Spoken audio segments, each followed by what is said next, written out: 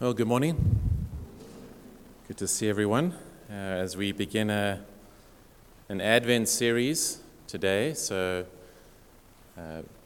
through December, building up to Christmas, which falls on a Sunday this year, we're going to be looking at the first two chapters of Matthew's Gospel and just drawing out some lessons and some encouragements from those two chapters. So we're beginning with Matthew chapter 1, and let me read verses 1 to 17 quickly. It's a genealogy. Don't fall asleep.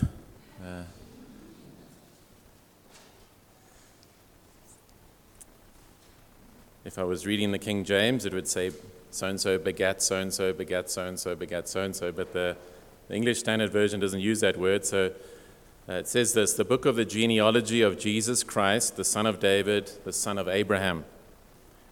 Abraham was the father of Isaac, and Isaac the father of Jacob, and Jacob the father of Judah and his brothers, and Judah the father of Perez and Zerah by Tamar, and Perez the father of Hezron, and Hezron the father of Ram, and Ram the father of Amminadab, and Amminadab the father of Nahshon, and Nahshon the father of Salmon, or Salmon,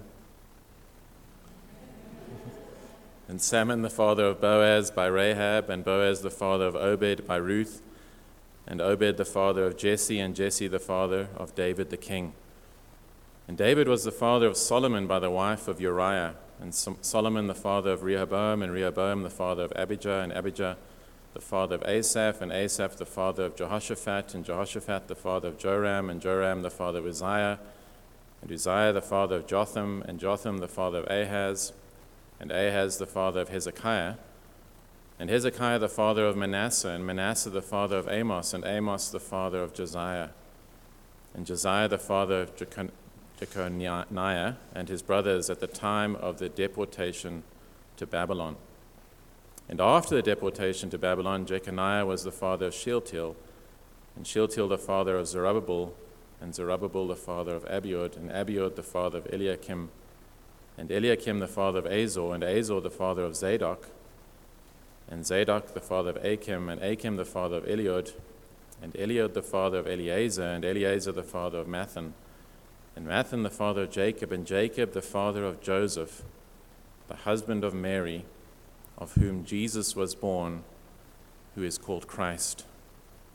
So all the generations from Abraham to David were 14 generations. And from David to the deportation to Babylon, 14 generations, and from the deportation to Babylon to the Christ, 14 generations. This is the reading of God's word. So, if you've been here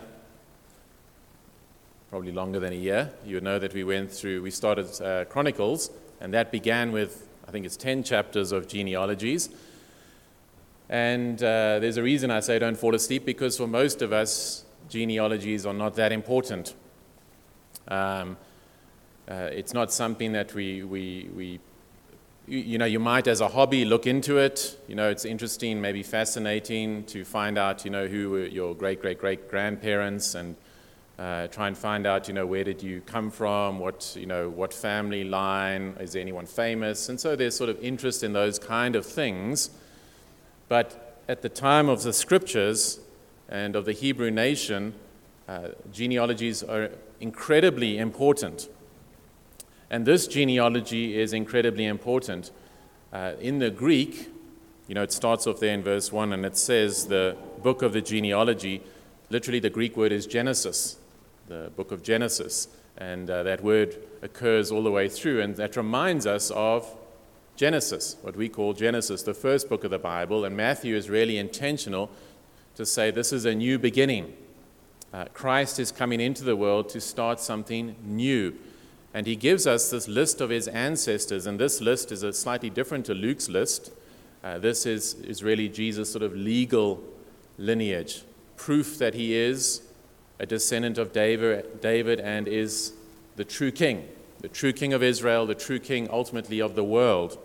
And so these genealogies were incredibly important They vindicate who Jesus Christ is. They give authority to his claims to be the Messiah, to be the fulfillment of all the prophecies in the Old Testament. And so they're not to be skipped over, as we saw with Chronicles. We're to try and see, okay, what's going on in here. And today, we're going to look at this genealogy today, and Lord willing, next Sunday, and draw out a whole lot of lessons. But today, we're going to look at something that is quite startling, especially to the original audience and to traditional cultures or ancient cultures. Might not be so startling to us, but it's the women who are listed in this genealogy. So genealogies were like our CVs, I guess you could say. Okay, so if you want to impress someone, you say, this is what I've accomplished. That's how we work generally today. So you want to get a job, you have your CV, and you put in there, all the good things you've done. And you leave out the bad things, don't you? I'm sure. You don't say, well, I failed at this college. You go to the one that you passed at, This is the degree I got here. And so you include the achievements that you have accomplished to try and impress people. That's sort of the Western way of doing things. What have I accomplished? That's where I find my identity. But more traditional cultures, that's not so much the focus. It's who are you linked to? Who are you related to? Who are your ancestors?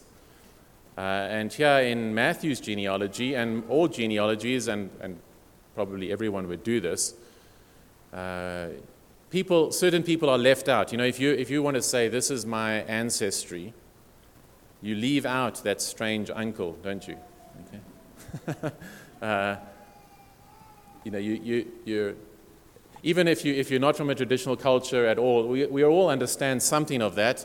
I remember as a teenager, my sister is a few years younger than me. I didn't want anyone to know that she was related to me. Okay, I've matured since then.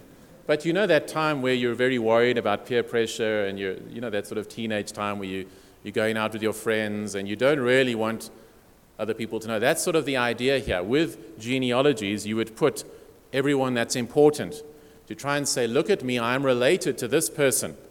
These are my ancestors. And so you would go through your lineage and you would pick and choose and you would put in, and Matthew has done the same thing. He's even divided it up, you notice there at the end, into 3 sets of 14. Okay, 3 sets of 14. Some people have tried to say because David's name in Hebrew, in Hebrew, the letters have numerical value, and so they said David's name adds up to 14. If you want to learn more about that numerology, you can listen to the series on Revelation. But anyway, they say David's name adds up to 14, so maybe that's what Matthew's going for. The problem with that is that Matthew's written in Greek, okay? So it wouldn't have meant anything to anyone unless they already knew Hebrew. I think a better explanation is that it's 6 sets of 7. 3 sets of 14 is 6 sets of 7, and the coming of Christ is really the inauguration of the 7th set. And if you know in Scripture, 7 is the number of completion, and so Christ is the fulfillment. But Matthew has left out a lot of people to make it work with 14, 14, 14. But he has included some very interesting people, and today, as I said, we're going to look at these ladies that he includes, which would have been a shocking thing in the ancient world. It was a very patriarchal society. Remember, this is not what the Bible teaches. There was a very low view of women. This is the way the cultures lived. Okay, this is not the teachings of the Bible. The rabbis would not value the testimony of a woman at all. Okay. In a court case, ladies were not called upon to testify because they said their testimony is worthless. That's how they were viewed. Just a little bit higher than animals. That was really the view in these ancient Near Eastern cultures. And so for Matthew to include these ladies is shocking. It is startling, and I would like us to try and recover something of that because we're used to the genealogies probably, and maybe it's not so startling, but to try and be amazed. And what we're going to learn from this genealogy is amazing grace. Okay? God's grace, and wherever you find yourself, whatever you've done, God's grace is available for you, and we find this in the very genealogies. And so ordinarily a genealogy would be full of powerful men, because men had the power, and so you would link it to, I'm related to this guy, I'm related to this person, so you need to respect me because this is where I come from. But Matthew sort of turns things on its head. And so let's go through these ladies. We're going to just learn some short lessons from each one. And maybe this is nothing new to some of you, maybe to many of you growing up in the church. But I would encourage us, as I've also just been meditating this past week on this passage, to just be again amazed by God's grace and to be encouraged by His grace that is available to us. This is the gospel here in the genealogy. So the first lady we come across is a lady called Tamar. So look at verse 3. It talks about Judah, the son of Jacob, and then he's the father of Perez and Zerah by Tamar. And so we go all the way back to Genesis 38, and just before we learn about Joseph, and Joseph takes up about a third of the book of Genesis, and right sort of suddenly, in a sort of, it seems quite strange, the story of Joseph is interrupted, and we have this story in Genesis 38 of Judah and Tamar. And so Judah had married a Canaanite woman, and he was forbidden from doing that. He was not supposed to do that. He was supposed to marry someone from his own family, extended family. Okay? He was not to go out to those who rejected the God of Israel. He was supposed to take a believer, we could say, in it. He was supposed to take someone who trusted in the God of Israel. But he disobeys, and he goes and he marries a Canaanite, and he has 3 sons, and Onan, and takes this lady Tamar to be his wife. She's also a Canaanite. Okay, and remember, the Canaanites are not good people. As you read through the Bible, they end up doing horrific things. They sacrifice their babies to false gods. They are guilty of all types of abominations. But marries this lady Tamar, but as we saw in Chronicles as well, the scripture just says something very short about It says he was evil in the sight of the Lord, and the Lord killed him. Okay. That's all it says about him. He was evil, and the Lord put him to death. A startling epithet. That's it. God was angry with this man because of his sin. And so now Tamar is a widow. A shameful situation in the ancient world, in agrarian cultures. She is without a husband, she is without children, and children were the means of being cared for. So you would hopefully, and they would prioritize having a son. That's why sons were so valuable, because they could care for the land and raise crops and care for the mother. There were no pension schemes, there was no you could go to the dole or something like that. There was nothing like that. And so here she's in a shameful situation, not because of any sin that she's done, just because of her situation. But there was a law that the brother-in-law should then marry his sister-in-law and raise up children. And so Onan does this, but he refuses to have children with her, because if he has children, if he raises up descendants to his brother, it's going to affect his inheritance. So he is very greedy, and so God judges Onan and kills him. Now, the Bible does not go into the psychological and emotional and state of all of these things, but imagine being Tamar. Imagine being in that situation. God has killed 2 of your husbands. In fact, the scriptures tell us Judah is supposed to give his 3rd son to Tamar, Shelah, that's his name, not Sheila, okay? Shelah. But Judah actually thinks the problem is Tamar. That's why my sons are dying. She's the problem. Okay. So again, the shame that is placed upon Tamar. She is a widow. 2 of her husbands have died. Her father-in-law does not want to honor his responsibilities. And so then she makes a plan and ends up sleeping with Judah. She deceives Judah. She pretends to be a prostitute, and it reveals something of the character of Judah, that he actually sleeps with her, that he was unfaithful to his wife. And then she has these descendants. And in fact, she is honored. She is the only woman in the Old Testament who is called righteous. Okay? But she is added here into the genealogy. So I want to see, first of all, the things that are against her. She was not an Israelite. She was a Canaanite. She was outside of the commonwealth of Israel. Ethnically, she was not one of God's people. And yet here she is in this lineage. She had tremendous shame. What we'll see with these ladies is they either have shame because of sin, actual sin that they've committed. Okay, and this is true of us as well today, however much we try and reject it and deny it, is that you will have shame because of the sins that you've committed. Okay? No matter what society tells us and how much we try and reject it, you will have shame because of things that you have done in your life. And sometimes you forget them, and then other times suddenly they come flooding back. Have you ever had that experience? You suddenly remember the things that you did maybe 20, 30 years ago, and it startles you. That shame is still there. But then we'll also find, like Tamar, there is shame simply because of the world in which we live. The shame of, especially in these cultures, the shame of not being married. And maybe that's still true in traditional cultures. Ladies who are single are looked down upon. They've done nothing wrong, but simply because of the world in which we live, there is a stigma that is attached. Or a lady marries and is unable to have children. And that was a massive stigma in the scripture.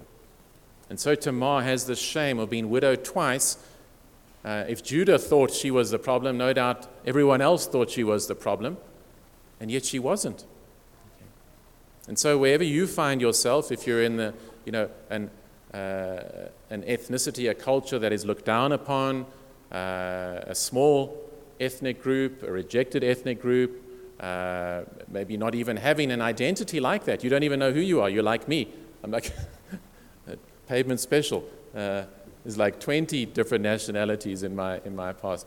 The gospel is for you because in Christ we are accepted and loved, and that's what's coming across here. And the shame, maybe there's rejection from your family, you're single, you don't have children, you don't have the right job, they wanted you to be an accountant and you became an artist instead, I don't know. But all of those things, those are real things. But in the gospel, what we see here, to be part of God's family, is that the gospel overcomes those things and is bigger than those things. And so that's the first lady that we see. The next lady that we come across is Rahab.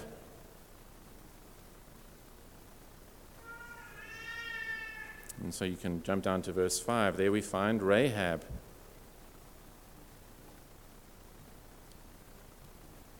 And as I said to you earlier, that there are some people in this list who have shame because of sins that they've committed. Well, Rahab is one of them.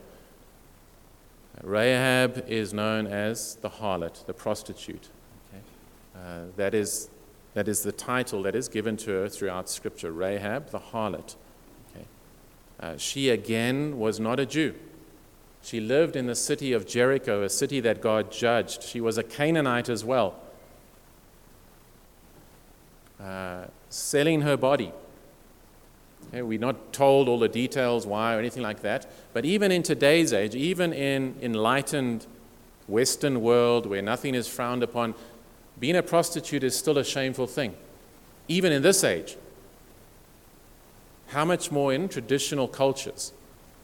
The shame that is upon Rahab. And maybe you're here and you're saying, there's things that I've done, sins that I've committed. How can I be a part of God's family? I've done so many terrible things in my life, I can't. It's too much. Because, of course, every religion works on performance, doesn't it? You must be good people. Okay?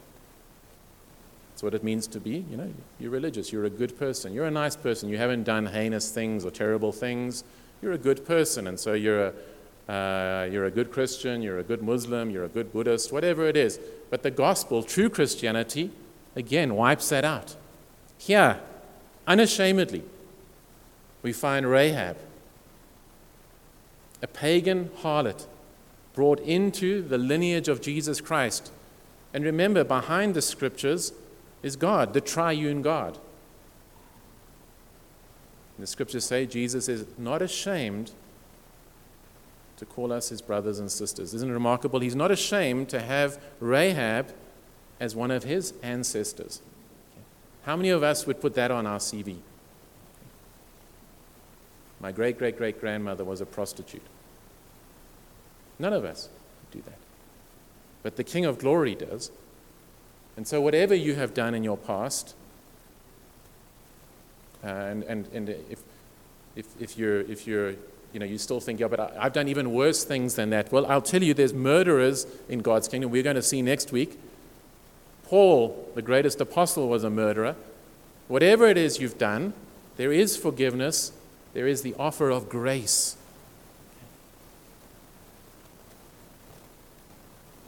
And then we move straight on to Ruth in verse 5. And so Ruth, there's a whole book named after her, just a short little book, one of the most beautiful books in Scripture, 4 chapters.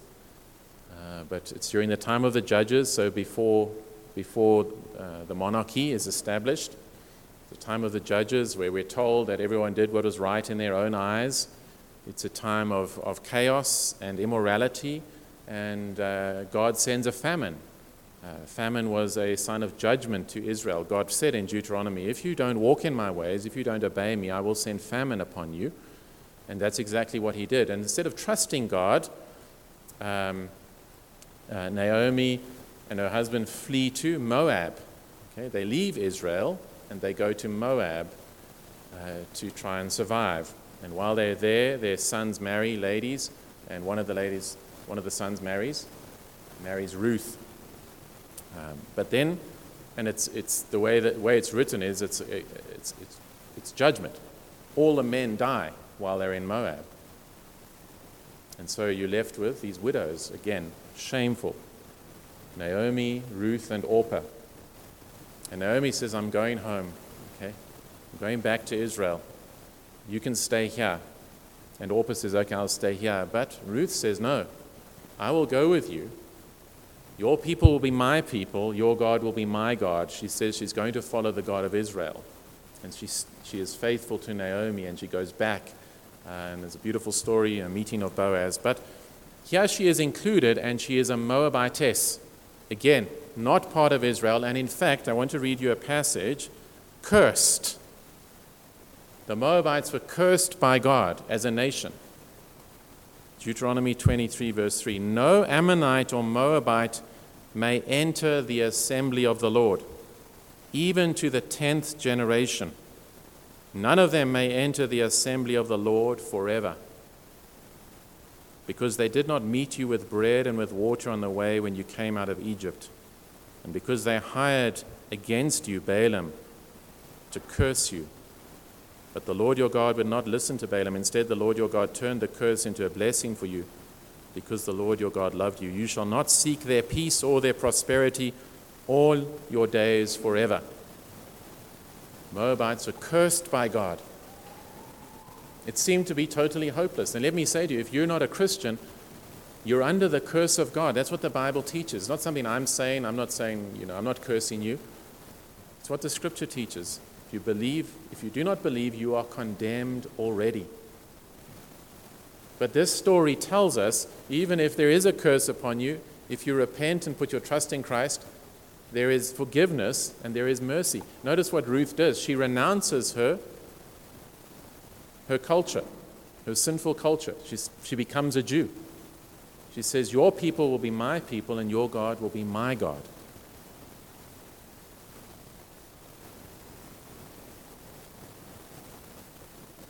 And she fathers Obed, and he's the father of Jesse, and Jesse the father of David. She's the great-grandmother of King David.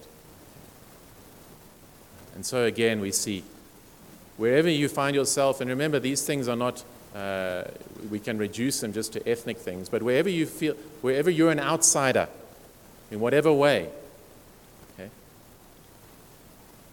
these stories are saying in Christ you can be on the inside. You can be part of His family, the only family that counts.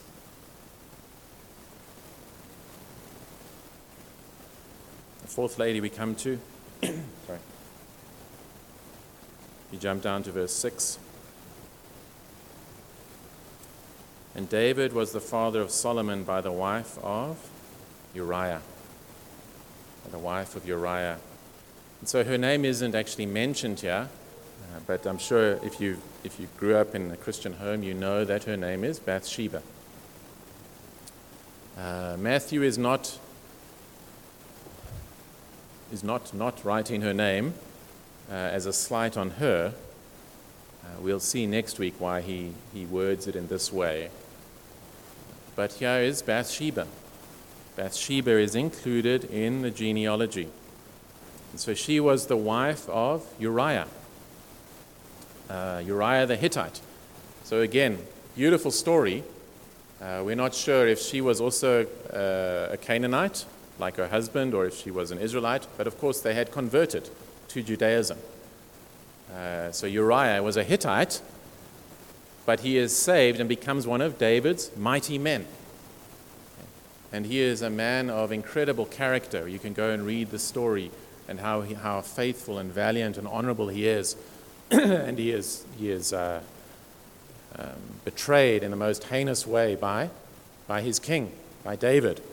So back to Bathsheba, though. I know that it's quite... there's a famous pastor even who says that Bathsheba was raped. Okay, he says David raped Bathsheba. And I think in the Me Too movement, that's a popular view. There is nothing in the text to say that at all. Let me read a passage from Deuteronomy 22. It says, if there is a betrothed virgin, so engagement at that time was like marriage, and a man meets her in the city and lies with her, then you shall bring them both out to the gate of that city, and you shall stone them to death with stones. The young woman, because she did not cry for help, though she was in the city. The scriptures were very clear. If you were raped, you cried out for help. Okay. She never cries out for help. There does not seem to be any resistance. David is more guilty because of the power that he wielded, but he did not respond. She did not respond. She did not resist. There is no account of that. She was complicit in this. We can surmise. We don't know if she was attracted to his power, if she wanted certain things. We don't know. The Bible does not tell us. But simply to say that she is not portrayed in a positive light in this situation. And so again, a grievous sin against such a man of integrity as Uriah the Hittite. And yet, again, she is in the lineage of Jesus Christ. So once again, whatever you have done, whatever sin you have committed in your past, you can be a part of God's family. There is grace, there is forgiveness. And then the last lady that we come to, good verse 16.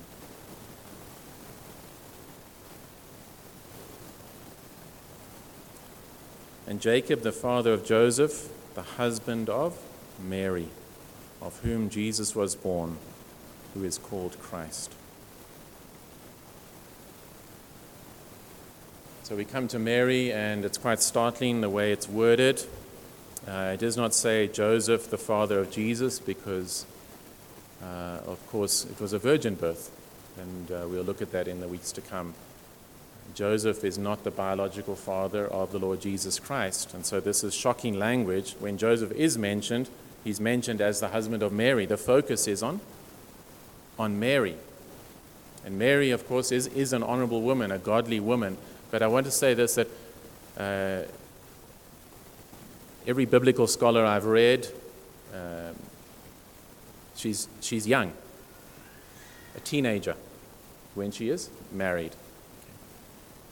So again, whatever what we see from this list of ladies, wherever you find yourself, so first of all, it's gender. Gender at that time was a reason not to be honored, not to be accepted, not to be valued. But in Christ, that is changed. Whatever your gender, there's two genders, by the way. Whatever your gender, in Christ we are of equal value. Whatever your ethnicity, whatever your background, whatever your culture, whatever sense of alienation or outsidedness, in Christ we are all accepted as we come in repentance and faith. Whatever your shame from your sin or from your state in life, in Christ you're accepted and loved perfectly. Whatever your socioeconomic category. Ruth was poor. It was a famine. They had nowhere to go. You can go and read the story. They're scrounging. They're going to the fields and picking the gleanings, what's left over. That's how they're living, hand to mouth. Whatever category you find yourself in Christ, there is a welcome. And whatever your age, so as you sit here and you're a young person, and Mary's an example of this, whatever your age, you can say, well, I'm too young to follow Christ. I'm too young to obey Him. I'm too young to understand these things. I'm too young to be of any value to the kingdom of God. No. Okay. There are young people that God uses in the Scriptures. Young kings that He uses. And here Mary is an example of a young person. I mean, we're surmising again, but we have the Psalms that tell us of the psychological and emotional trauma that people go through. Can you imagine the experience of Mary as a young girl, called by an angel, you're pregnant and you're not even married yet in a traditional culture. The shame. And yet she says, whatever you say, whatever the Lord says, let it be. She trusts the Lord in spite of her age, in spite of the culture. And so a challenge to you young people, don't let that stop you from serving the Lord. Don't say, I have nothing to offer, I have nothing to give, or I'll wait till I'm older. No, today is the day of salvation. Okay? You don't know if you have tomorrow. Now, how is all of this possible? Well, in the gospel, it is possible because Christ took upon Himself all our alienation and all our shame and all our sin. And here in the genealogy, it's pointing towards that. To be a part of God's family, the good news is that Christ took the place of sinners. Christ in the gospel opens up to all nations. Matthew will end with that. Matthew is written primarily to a Jewish audience, but it ends with the Great Commission, doesn't it? The gospel is to go out to all nations. And so, again, as a Christian, I also want you to notice that all of these situations are messy. Aren't they seriously messy? Okay, it's not... it will just say in a few sentences a certain thing. But do you think any of these situations were pleasant situations? They're traumatic situations. Both Tamar's husbands killed, her father-in-law rejecting her, a harlot in Jericho. She marries later on. What baggage did she bring into all of that? The polygamy, the brokenness, the sin. It's a mess. It's a nightmare. And yet, in all of that, God is working to bring about salvation. And so in your life and my life as God's people, if you're expecting a life without any messiness, okay, you're not going to get it. Okay? Read the churches in the New Testament. There's messiness. There's going to be messiness in the Christian life. I'm not saying a justification for sin at all. Not at all. But if you're expecting there to be no sin, that's not going to happen yet. It is coming. But there is going to be messiness But there is grace in the messiness. There is forgiveness in the messiness. There is hope in the messiness. It will not last forever. There is a time coming. The seventh age, the seventh period has been inaugurated, but not yet consummated. It will be consummated when he comes again. And every tear is wiped away. No more shame. Okay? No more looking down on anyone else. All the cultures, all the groups, all the genders, praising God, worshiping God, loving each other perfectly. That is coming. It's not going to happen now, unfortunately. We try by God's grace as much as possible, but there's going to be messiness. And so the encouragement I want to say to you is, if you're expecting utopia, you're going to be disappointed the whole time, okay? You just understand, no, it's a fallen world. There's my sin, there's all the sin of everyone else in church, and my spouse, and my children, and my parents, and that. This is what is promised in the Bible. There's going to be messiness. David says, where there's oxen, he quotes from the Old Testament, there's dung. Okay? There's going to be messiness. Okay? You will be destroyed if you're expecting utopia now. Okay? We always rail on the prosperity people, but I think most Christians still think, if I'm a Christian, things should still go well for me. Not always. Okay? It will one day. Okay? But it's in this ugliness and this mess and this brokenness and this sin and shame and all of these things that God works. And He brings the Messiah out of all of this. The King comes who inaugurates a new age. And if you're not a Christian, maybe you're sitting there with shame. Maybe you're sitting there, I've done too much. There's no way back. That's a lie from the devil. Look at these ladies. There is hope, there is grace, there is forgiveness, but you need to humble yourself and come to Him. Amen. Let's pray.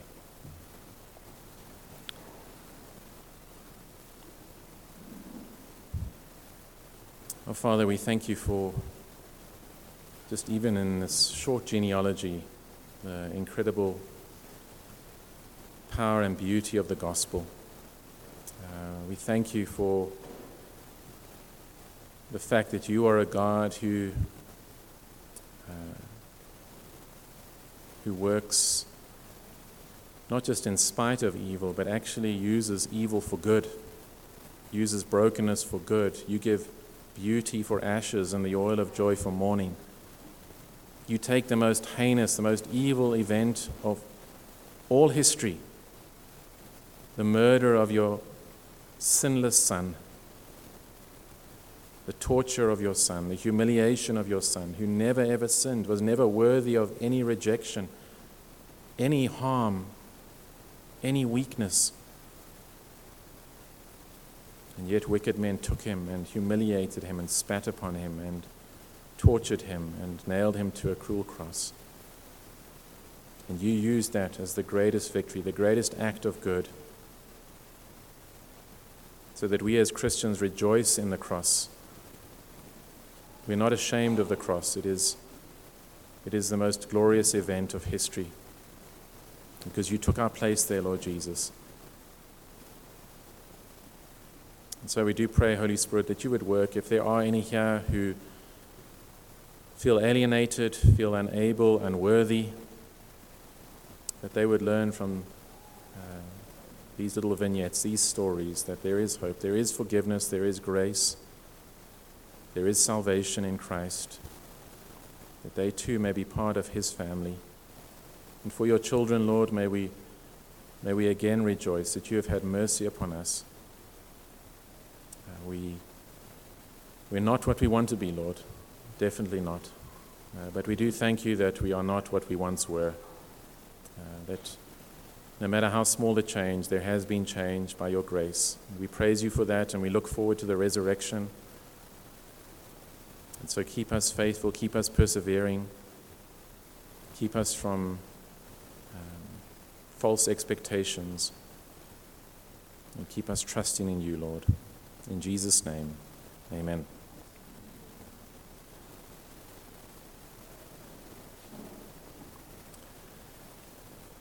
Well, we come to communion this morning, and really communion is a picture of the fact that God has saved people from all nations, all backgrounds, all different degrees of sin and shame, all genders, and though we are many, we are one body. And as we eat and drink together, that's what is being symbolized. We belong to one another. We are brothers and sisters in Christ. We are united in Him. And so communion is a wonderful display of that. And I just want to read a short account. I was reading Grace Gem this morning, and Spurgeon, it had Spurgeon this morning, and he spoke about Mephibosheth and feasting at the king's table, and it's just a beautiful picture of our communion. So don't worry, you might be sitting there thinking, who's Mephibosheth? Well, I'll tell you. And it's an account found in 2 Samuel chapter 9. It says, then the king, and that's David. David has become the king of Israel properly. Saul was killed, and Jonathan was killed, and so David is now the king of Israel. And he calls Ziba, who was Saul's servant, and said to him, all that belonged to Saul and to all his house I have given to your master's grandson. That's Mephibosheth. Mephibosheth was the grandson of Saul. And Saul's family, apart from Jonathan, had been enemies of David. Okay? Even David's own wife was Saul's daughter, had turned against, or later on turns against David. And you and your sons and your servants shall till the land for him. So this is what he's saying to Ziba. He's saying, Ziba, you'll take Saul's land, and you will look after it so that you can care for Mephibosheth. But Mephibosheth, your master's grandson, shall always eat at my table. Okay. See how incredible, how gracious that is of David. Saul, his enemy, Saul, the one who tried to kill him on numerous occasions, who hunted him down, chased him off into the wilderness to hide in a cave. He says, who are the relatives that are still alive? Mephibosheth, his grandson, is still alive. He will eat at my table. All his meals, he will come into my home. I will not cast him away. I will not punish him for the sins of Saul. He will eat at my table. And Ziba says, okay, all that you say we will do. So Mephibosheth ate at David's table like one of the king's sons. Okay, isn't that beautiful? He was treated as though he was one of the sons of David.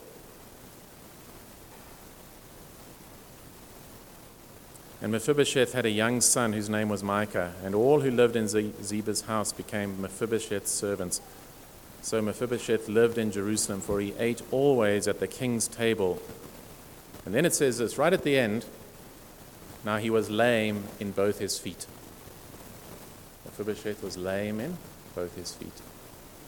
Again, in Scripture, and especially the Old Testament, and you can see it when Jesus comes and does miracles, sickness was a shameful thing. It was a sign of God's judgment upon you. Those who had leprosy could not come into to worship in the temple. Those who were lame often became beggars. And so this person seemed to be someone who had been judged by God, an outcast, someone that you wouldn't want to be associated with, a person who experienced deep shame, was paralyzed. And yet he is brought into the king's house and sits and eats at the king's table. And so that's a picture of communion. It points us to our privilege, our shame, our brokenness, and yet we are brought into the king's house. We are called to eat and drink with him. He feeds us. He treats us as his sons and daughters. In fact, more than that, we are actually adopted into his family. We are his sons and daughters.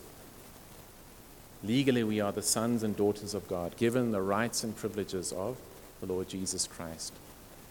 And so this table is a glorious table, a glorious picture of our acceptance and love in Christ. We belong to him, and he sustains us and feeds us. And so this is a table for believers, those who've repented and put their trust in Christ, those who are fighting their sin, not perfect, but there is a warning that Paul gives us. If there is unrepentant sin that you are refusing to fight, there is a warning. If you eat and drink, judgment upon yourself, condemnation upon yourself. But our cry, as it is every Lord's Day that we have communion, is don't carry on in that path. There is no need. Humble yourself. Seek the Lord. Ask him for forgiveness. Commit to taking steps to fight that sin. If there's restitution that you need to make, that you will do that. As you leave this place, you will go and make right. If you've taken from someone, if you've lied to someone, if you've whatever it is, that you will seek to make it right. And eat and drink and know God's grace and his love and his sustaining power. Well, I'm going to give us a few moments just to examine ourselves, the scripture says, to think on the gospel, the grace of God. He's brought us into his family, no matter our background, our past. And so just a few moments of silence, and then I'll pray for us.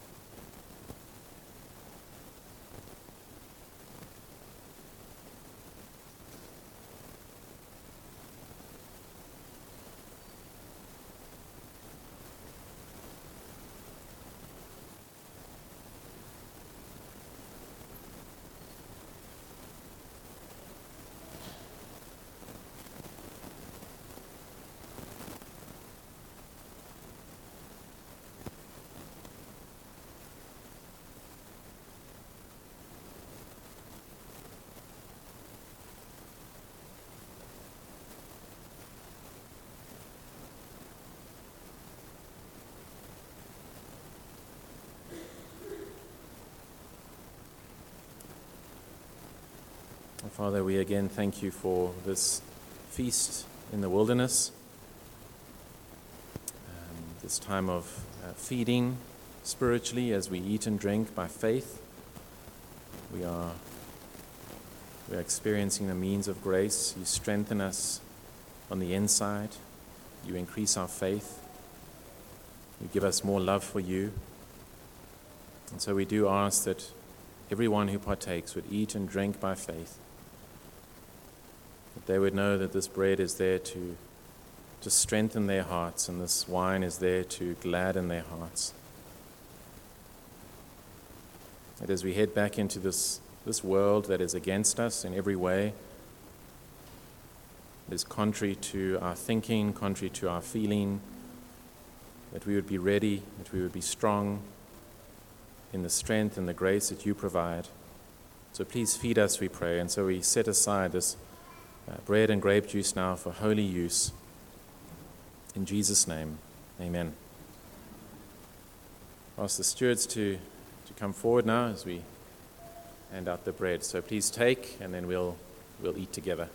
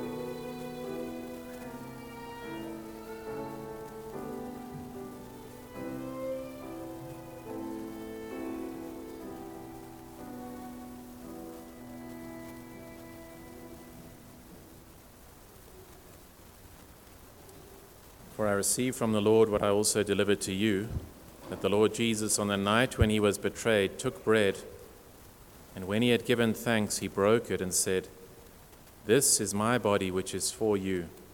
Do this in remembrance of me.'" Let's eat together.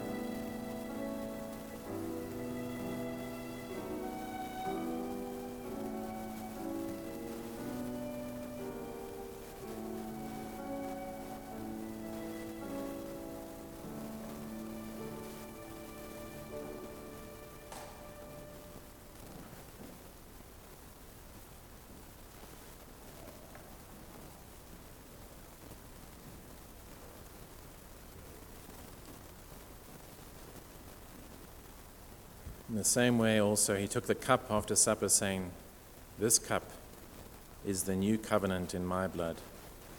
Do this as often as you drink it in remembrance of me. For as often as you eat this bread and drink the cup, you proclaim the Lord's death until he comes." Let's drink together.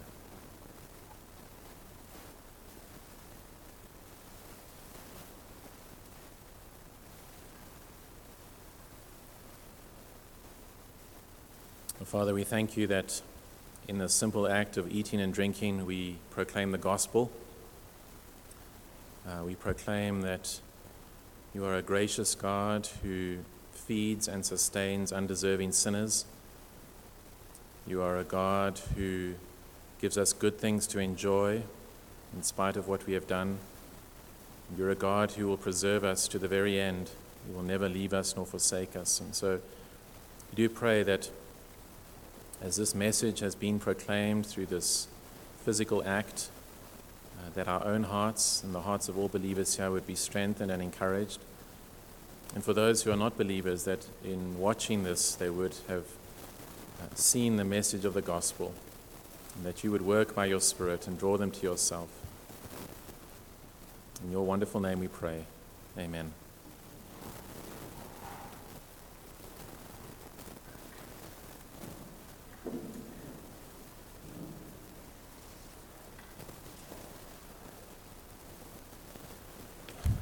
Well, if you're able to, please stand with me as we sing a beautiful closing hymn, O come, Emmanuel.